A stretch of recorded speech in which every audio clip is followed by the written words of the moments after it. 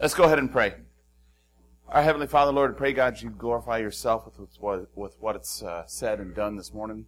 Father, that we might lift you up, that, Lord, we might walk out of this room different people because of your word, not because of anything I say. And I pray, God, you glorify yourself with all we do. In Jesus' name, amen. All right, so we're going to spend the next 2 weeks talking about a passage of Scripture, Galatians chapter 5, verses 16 through 26.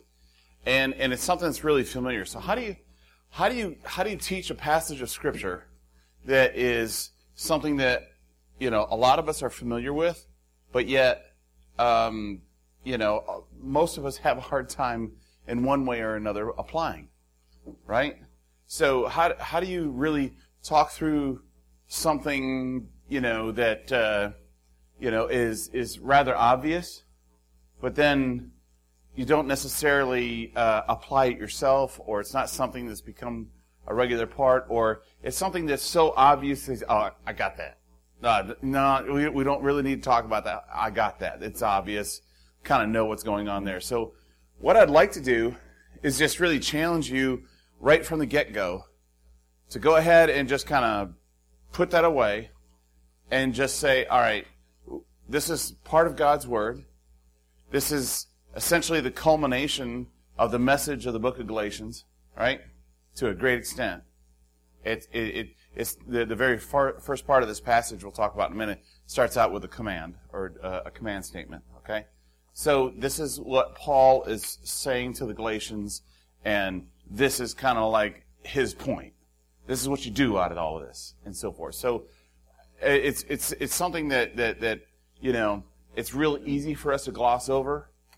But I think it's really, really critical to just really, frankly, our way of life these days.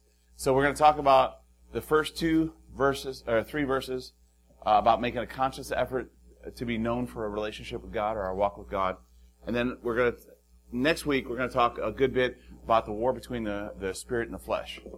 Boy, I see that hand. Come on. All right, so that's kind of what we're going to do, all right, for the next 2 weeks. And I'm really excited to see what I have to say about this. All right, so let's do a 60-second review. I'm always kind of excited to see what I have to say about something. All right, 60-second review. Where is the book of Galatians? You know, just kind of talking about where we've been, what we've been talking about, and so forth. It's after the Gospels. It's after the book of Romans, which is the Gospels is the story of Christ. Romans is a kind of a doctrinal treatise. The book of Acts is the establishment of the church, and we're into the section of Scripture which are the epistles. Epistles are letters, and essentially they're letters of Paul, and he has a couple of different types of letters, but these are things that are written as a correction to a well-known church established by Paul, and that's really what Galatians is. So of the 2 types of letters that Paul has, he writes letters to friends, which typically are considered the pastoral epistles in general. All right, they're privately, kind of written to privately straighten out or guide someone. Okay, and then you have the church epistles, or the to specific churches. In this case, it's to Galatia, but this is really to kind of publicly straighten out and guide and so forth. And in the pastoral epistles, it usually deals with just the pastors and leadership and so forth, and dealing with friends. There's some crossover in these things, but in the church epistles, typically those are doctrinal in nature. Okay, so that's kind of what we're talking about there. Okay, so why was Paul writing to the Galatians? You know, essentially, we want to ask who the audience was, and we've talked about this a good deal. That it's made up of particularly Jews, partially Jews and partially Gentiles. There's a group of false teachers that's the doctrine that he's really addressing. These false teachers are called Judaizers. They're interested in having the Gentile Christians become circumcised, or essentially abide in the law of Moses. So we're talking about the Old Testament. So they're trying to apply Old Testament law to New Testament believers, and they're saying that it's gospel plus something. I guess looking at it from you, it's gospel plus something. Okay, so it's not it's not a gospel of grace. It's not a gospel of the work of Christ. It was gospel plus the law, and that's what they were saying. That's how you got saved, and that's how you had a right relationship with God. And they had eventually, essentially, exchanged and put away Christian liberty, and they're getting themselves bound by the law and so forth. So the direct context where Paul's coming into this section of Scripture, ask, where does this sit within the book of Galatians? Paul just finished up a section about the law, demonstrating the depravity of man. Now he's transitioning to a focus on the Spirit, and we're moving into an injunction or a command statement. So this is kind of like it's the peak of the book, and then he's made his argument, he's made all the statements, and now he's going to tell you what to do about it. Okay, and so that's where we stand. Okay, so everyone, that's the context. That's where we're at. That's where what he's talking about and so forth. So this is the scripture verse that we're going to talk about. Let's just go ahead and read it. I say then, walk in the Spirit, and you shall not fulfill the lust of the flesh. For the flesh lusts against the Spirit, and the Spirit against the flesh. And these things are contrary to one another, so that you do not do the things that you wish. But if you're led by the Spirit, you're not under the law. Now, when I was talking earlier about, this is the classic good versus evil thing, That's what all the Disney movies are about, right? Good versus evil, that's the concept that we have in our society. That's the way, everything is either good or it's bad. A decision by a court lately this last week, it was people either say it was good or it was bad. Or they did the right thing, they did the wrong thing. And there's no middle ground, there's no in between and so forth. And to a certain extent that's correct. There is good and evil. But I think too often we kind of say, oh yeah, I've got this. That is good by nature. That's just good, or that's just bad, and that's easy. And what else has those determinations that this is good or this is bad? So it kind of sounds like the law, doesn't it? A list of rules. This is good or this is bad. Well, sometimes some things are good, and it's determined by why you're doing it. And that's where it gets into kind of what we're thinking in and of ourselves, or the why of what we're doing. Okay? So let's talk about this. How to walk in the Spirit, because that's the command. Essentially, Paul is, he's just come out of this dissertation about the law. He's just come out, about all this stuff that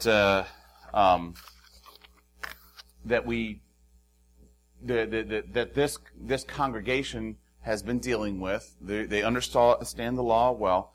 But what is your walk? What does that mean? What does it mean to you? If I say what does it mean to have your walk with Christ? Or what is your walk? What's an example? Anyway, what does it mean?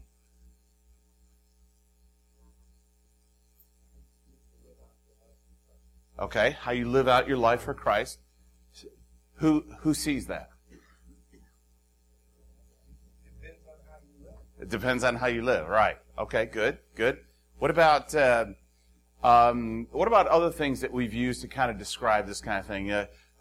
We've always traditionally said, what would someone write on your tombstone, right? We're going to say, what are you all about, or what is this person all about? Nowadays, it's not tombstone. Now it's the Facebook status. But here's the thing, and this is something my wife was very quick to point out, is that Facebook statuses, they lie a lot. In fact, there's people that make up entire personas online, and that's their Facebook, and that's they're living another life and so forth. So I kind of changed it a little bit in the notes and said, what would God say on your Facebook status? What would He put down? Because that's going to cut to the chase, right? It's going to cut through what we think we are, what we hope we are. And one of the things that I've always thought is that because I'm an administrator, I love administration. I love getting something right. I love, making sure something's operationally efficient and so forth. That's just the way I look at the world, right? Somewhere along the lines, I made the assumption, and in my 20s, and when you make most of your really big mistakes, that I made the assumption that I can work with details. And if you ask Jim right now, he's going to tell you that is not true. If you want something to not get done on a regular schedule and so forth, give it to me. All right, that's just the way it is. I'll build you a system that will do it with regularity and with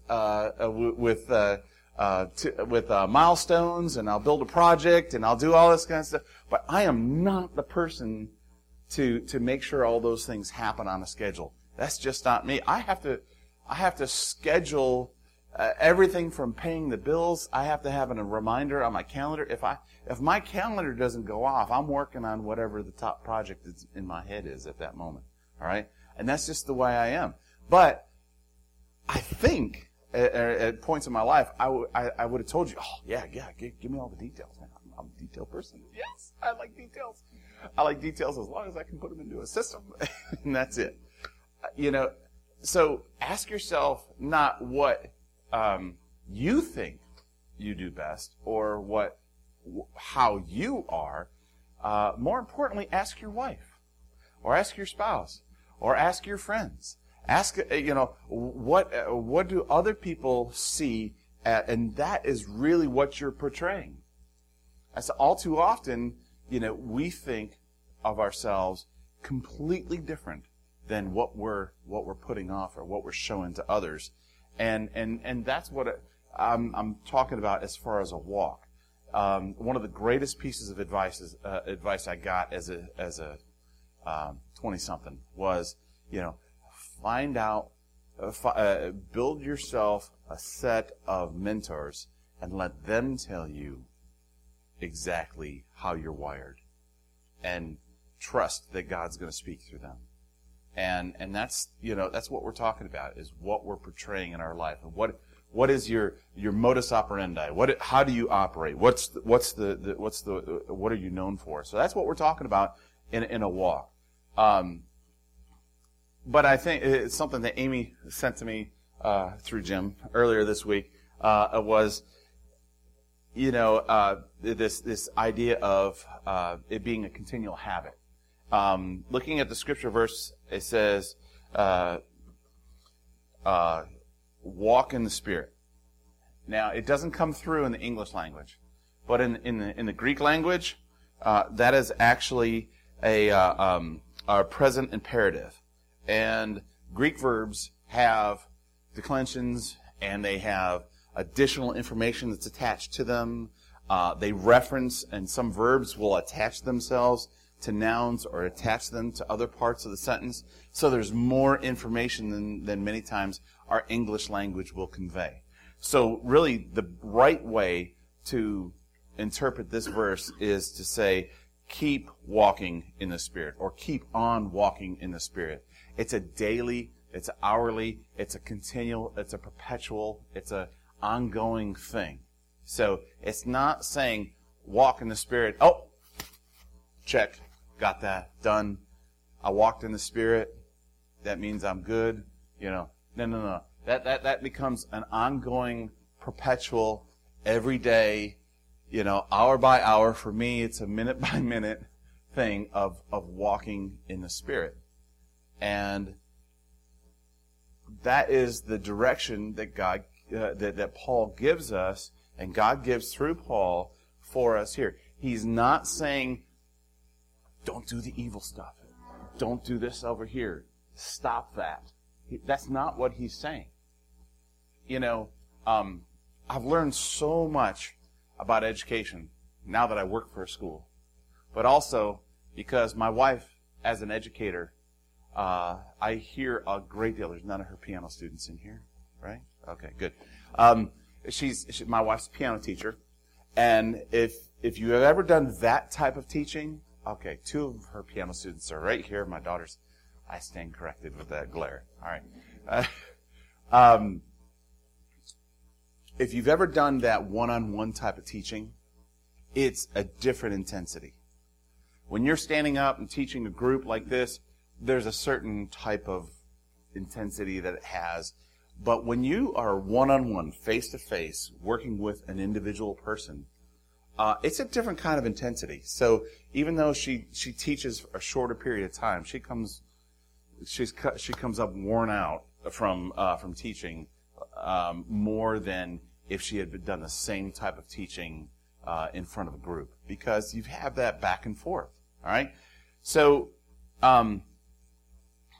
when you're teaching someone kind of personally and so forth, that has a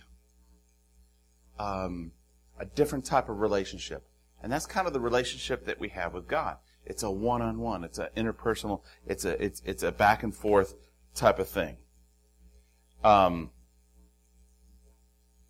So what's happening here is that, he's giving us a directive to do something. It's like positive reinforcement, and it's not, this is double negative, it's not negative reinforcement, okay? So what he's doing is he's telling you, if you don't want to fulfill the lust of the flesh, you have to focus on walking in the Spirit. It's like when my wife's teaching certain piano principles, if you tell a child not to do something, what's the first thing they want to do? Exactly that, right? Okay? And you've just seeded that in their mind, all right? And they're thinking on that. Rather, it's more important, especially with repetitive motion type learning, all right? And the same thing we do in the martial arts. You teach them exactly how to do something, do it right, and then do it with repetition, okay? And that essentially is how we, as human beings, we learn. So let's go to the next section here, number 3, okay? Your flesh, you cannot control it, okay? But yet you really can. And he gives us the way to do that. It's not to control the flesh, it's to walk in the Spirit. It's a simple concept. It's incredibly easy. But we have a very difficult time because our tendency is to want to address the flesh and to not do that. But he's not saying that. He's not saying don't walk in the flesh. He says if you don't want to walk in the flesh, then you have to walk in the Spirit. All right? Simple concept. Difficult to apply at times. And I'm talking to myself more than anyone else in this room. Interesting thing. When you talk about the word lust of the flesh, we think, oh, yeah, I know exactly what you mean. That's all that bad stuff. That's the evil stuff. That's not the way it conveys in the Greek. We immediately assign evil to the word lust, right? But that's not necessarily what you pick up out of the Greek. What it really is conveying is that anything that you have a natural tendency to do can become a strong distraction from the Spirit. So it could be music, it could be art, it could be a hobby, it could be all kinds of things that might pull you away and distract you from the Spirit. So this is something that J. Vernon McGee, in his commentary on the book of Galatians I pulled out earlier this week, it says it means anything the flesh desires. It may many things that are not immoral, and everything from just doing good to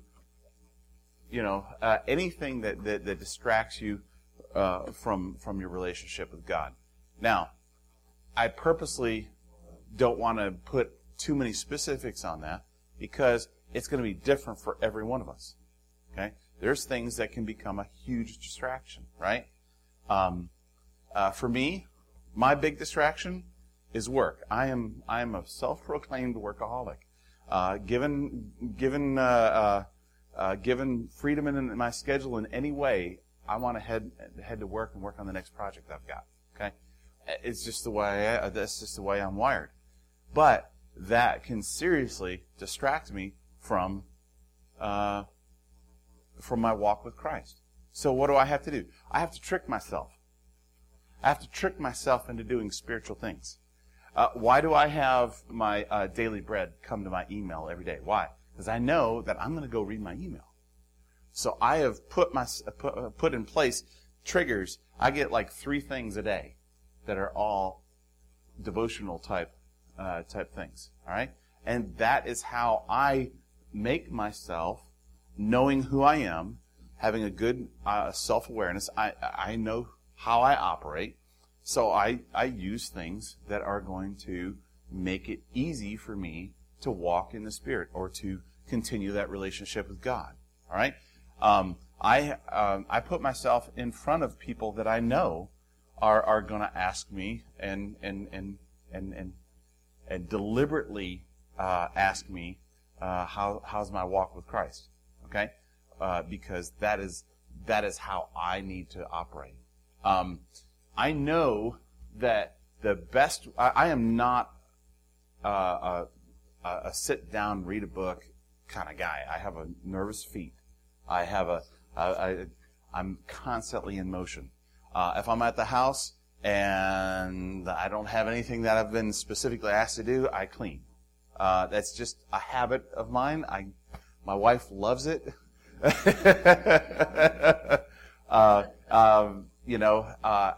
If there's a dish in the sink, I'm all over that. It's just kind of my thing, right?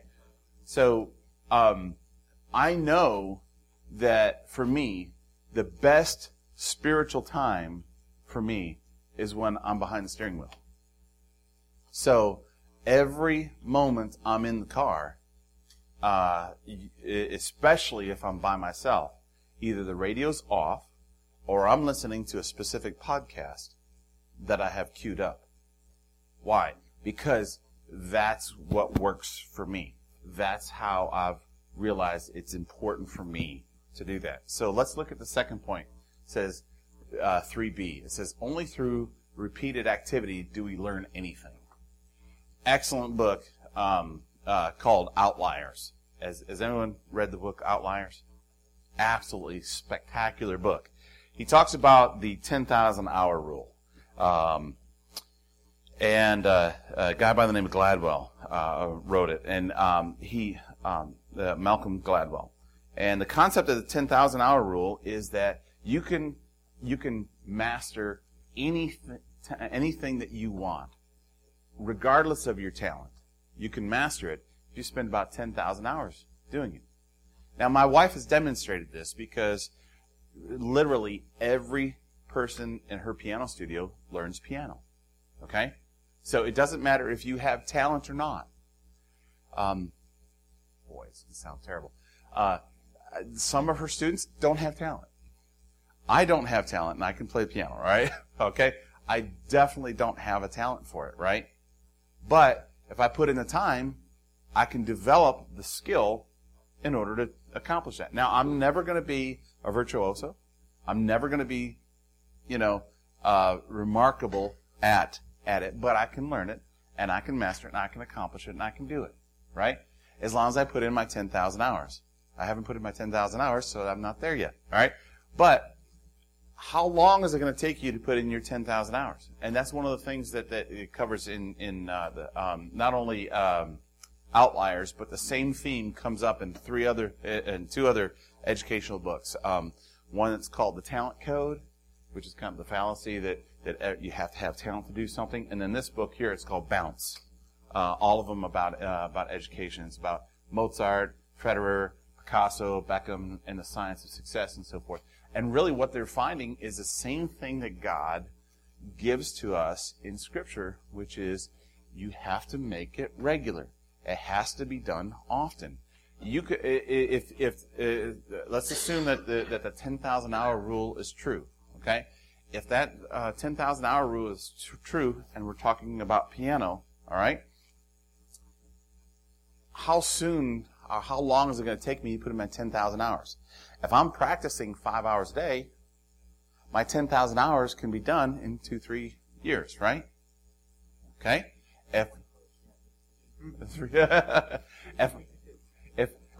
Thank you. 3.47. There, I like that. If I am practicing only 20 minutes a day, how long is that going to take? I'm waiting.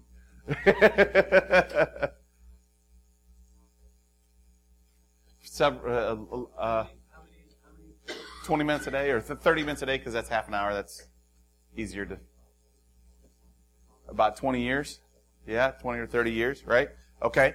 So, see what I'm saying it all depends on whether you're willing to do that, put in the time or not put in the time. And so that's what I'm going to bring back around to you here. Are you putting in the time? Are you putting in the time to develop a relationship with God? Are you putting in the time to walk in the Spirit? If you look at the amount of time you spend watching television versus the amount of time you spend in Scripture or doing something for other people or in one way or another walking in the Spirit, right? Because we're gonna talk about the Spirit versus the flesh. We're gonna talk about that next week. But what I'm talking about today is just doing it. It's not rocket science. It's not a difficult thing as a concept. It's just difficult to do. And so identifying that it's difficult to do and admitting to that it's difficult to do is the first step to getting it done. It's because because I know every single person in this room was born with a sin nature. You have the same war that's going on inside of me. It's a flesh against the spirit. All of us have the same issue. All right? And nothing irritates me more than denominations that say, hey, we got it all figured out. You follow this set of rules, and you're right back in the law. Right? And I've lived more parts of my life under that kind of thing than I care to admit to. So what I'm saying is, cut to the chase and cut the stuff out here. All of us are in the same position. We're all struggling with the flesh. Okay? No one's got it cornered. Everyone's got the same situation. And it's not me saying that, it's God's Word saying that. Okay? We all have that same sin nature. Okay? And the answer is to walk in the Spirit. The problem is getting there and doing it and putting in the time. I'm not saying that, you have to get up at 5 o'clock in the morning and do your devotions and you gotta, sweat and pray. That's not it. But it's what it's going to be for you. Because walking in the Spirit is going to mean something different for Albert, different for Jim, different for me. God's given me the responsibility to go out and to help others. I have nervous feet. That's the way He wired me. That's not a mistake. All right? Our pastor's a bit on the ADD side. Okay? That's not a mistake. All right? God built him that way specifically for this congregation. What does that say about us? I'm not sure. But, all right? But that's not a mistake. Because that's exactly according to God's plan.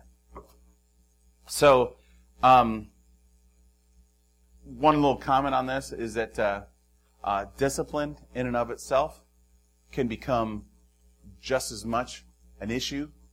So if you now are going to go the other extreme and you're going to say, I am right with God because I get up at 4 o'clock in the morning, not 5. I get up at 4. Okay? And I do my... So you can go the other direction. We'll talk about a lot more about that next week. Okay? About the overstatement of these things. All right? So let's get down to the last point, point 5. The single focus. He gave us one thing to do. After Paul's addressed everything according to the law Everything what the book that the Galatians were trying to do, he gave them one thing, one command, one statement, one issue to address, and that's to walk in the Spirit. That's it. And look what it says is the result of that. I say then, walk in the Spirit. Let your life be known for that. And you will not fulfill the lust of the flesh. And then he states the obvious. For the flesh is against the Spirit, and the Spirit is against the flesh, and these are contrary to one another, so that you do not do the things that you wish.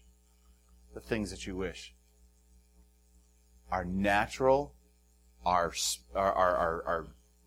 built-in, our default position is to do the things that are going to be contrary to the Spirit.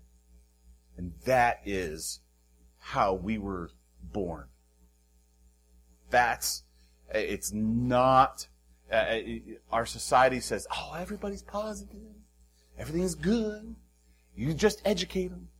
Just give them a book and they'll do the right thing. It couldn't be more wrong. All right? So we are born sinners. We're still dealing with that in the flesh. And we need to have that single focus. All right, so let's talk about what's the point. What's the application? I'll come back to that in a second. All right, what's the application? A single focus, a directive, the crux of the matter is given to us is to walk in the Spirit. We must keep walking in the Spirit. It's a daily thing. It's not a checklist. It's an ongoing, perpetual relationship with God and relationship with ourselves that we need to continually develop. And then Paul equates the lust of the flesh with being under the law. He takes it right back home to where the Galatians were standing, because that was their issue. So let's personalize that. Don't try to keep yourself from being bad, but rather focus on being good. Yeah, real positive reinforcement, it really does work. It really does work. And that's exactly what God tells us to do. I'm the first one to run to discipline. Okay? All right? I'm strong that way. Ask my kids. But it really is about being walking in the Spirit, focusing on that, not what you shouldn't be doing. Do what it takes for me. Know yourself. I'm going to be different than every one of you here. Okay? And every one of you are going to be different than me. So you got to figure out what works for you. Okay? To keep yourself walking in the Spirit. But I kind of want to come back around to the very last thing, which is this blank right here. What would Paul put there for you? What's your distraction? Paul brought it back around to the lust of the flesh equals the law. For me, the lust of the flesh equals work. It just does. I hate to admit this, but I have an appointment at 1 o'clock to take care of a server that's crashed over the weekend. So that's just you gotta stay able to focus on those. What are those things? And until you identify those things, you'll never see victory over them, ever.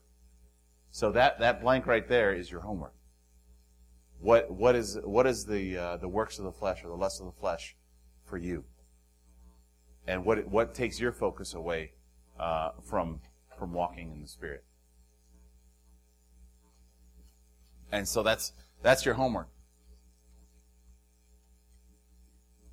And we'll talk about the anagram next week. Okay?